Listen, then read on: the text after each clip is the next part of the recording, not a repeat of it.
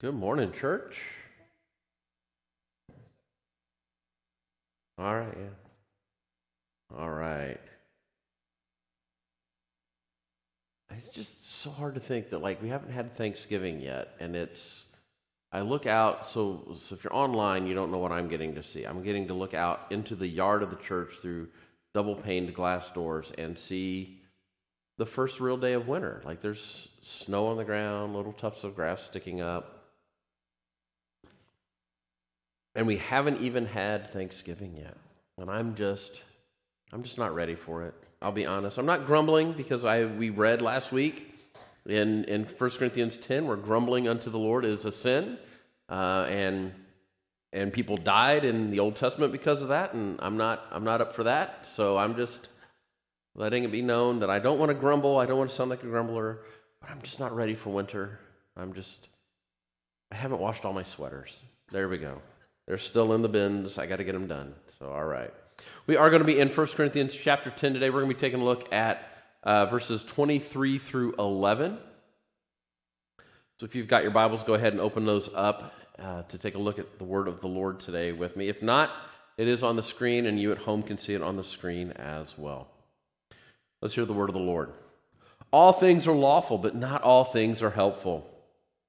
All things are lawful, but not all things build up. Let no one seek his own good, but the good of his neighbor. Eat whatever is sold in the meat market without raising any questions on the ground of conscience. For the earth is the Lord's and the fullness thereof. If one of the unbelievers invites you to dinner and you are disposed to go, eat whatever is set before you without raising any question on the ground of conscience. But if someone says to you, "Hey, this has been offered to a sacrifice," then do not eat it, for the sake of the one who informed you, and for the sake of conscience. Now, I do not mean your conscience, but his. For why should my liberty be determined by somebody else's conscience, or someone else's conscience?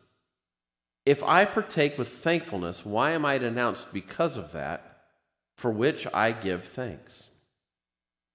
So, whether you eat or drink or whatever you do, do all to the glory of God. Give no offense to Jews or to Greeks or to the church of God. Just as I try to please everyone in everything I do, not seeking my own advantage, but that of many, that they may be saved. Be imitators of me as I am of Christ.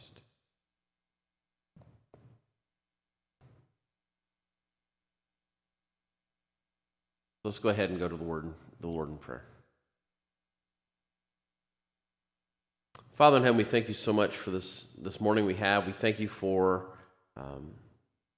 the day you've given us. We thank you for this word, and we thank you that as Paul is instructing us here, that the word of God instructs us that we are looking to do just that, to do everything we do for your glory.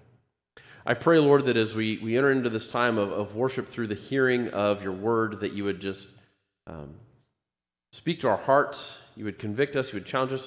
Father, I pray that you would put me aside and let this message be from you to us. So in Jesus' name I pray. Amen. There's a little meme that we float around amongst some of us that's kind of goes back to chapter 11, verse 1 here. Imitate me as I imitate Christ. There you see me, the little sock puppet Spider-Man. Paul, not such a bad Spider-Man costume, and Christ full on the amazing Spider-Man, your friendly neighborhood web slinger kind of guy. We joke around about that because it is difficult for us to imitate the saints we read of in Scripture sometimes. It is difficult for us to imitate our fathers of the faith, those who have brought us in. But what Paul's doing in this section of chapter 10 in particular is he's really bringing about ways you can do that.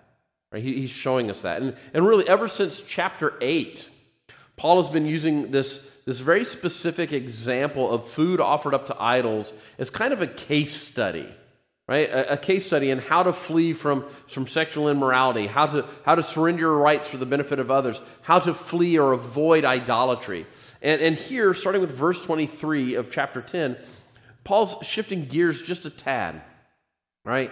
In chapter 8 specifically, and then in chapter 10, verses 1 through 22, Paul's addressing this issue of having meals within the pagan temples, in their dining halls, in their worship centers, in their fellowship halls, however you would refer to it, right? And here, in verses 23 through really 11:1, he's addressing the issue of meals in private homes made from food sacrificed to idols, and specifically, he's talking about the homes of unbelievers. Right? Now, everything that Paul has taught us in chapter 9 still applies, right? That you still have rights. You still have Christian liberties. None of those things have gone away, but those rights and those liberties mean nothing. This is really important. Think about this. Your Christian rights, your Christian liberties mean nothing if you use them, and if the way you use them prevents others from being receptive to the gospel of Jesus Christ. The second that your Christian rights, your Christian liberties keep somebody else from hearing the gospel, being receptive to the gospel of Jesus Christ, you have failed in properly using your rights and your Christian liberties. And that's what Paul's getting at here when he starts us off with, all things are lawful. Right? Now, this is not the first time Paul said this. He says this back in chapter 6, right? And this has been an argument brought forth by the Corinthian church that they can do whatever they want to do, that they're doing all the things they're doing because there's no law against it. See, the church here in Corinth has adopted the customs of the culture around them. There's no visible evidence in their lives that they have been separated and called apart by God to live differently for the sake of Christ for God's glory. See, they have this idea that the body is permitted, probably even more entitled, right, to all of its cravings and its desires, right? And Paul's been like, no. Human cravings and desires are poisoned by sin. That sin uses those desires to master us, to have dominion over us, rather than God being our master, rather than God having dominion over us. And what it does is it drives us farther from God rather than driving us closer to God.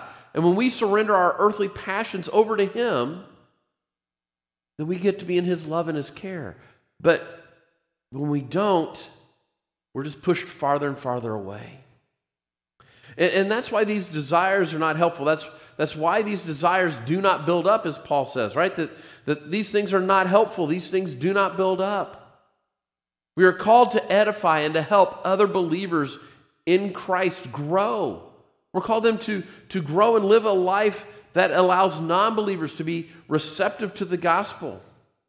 Members of the church here at Corinth have been living and acting in a manner that was causing other believers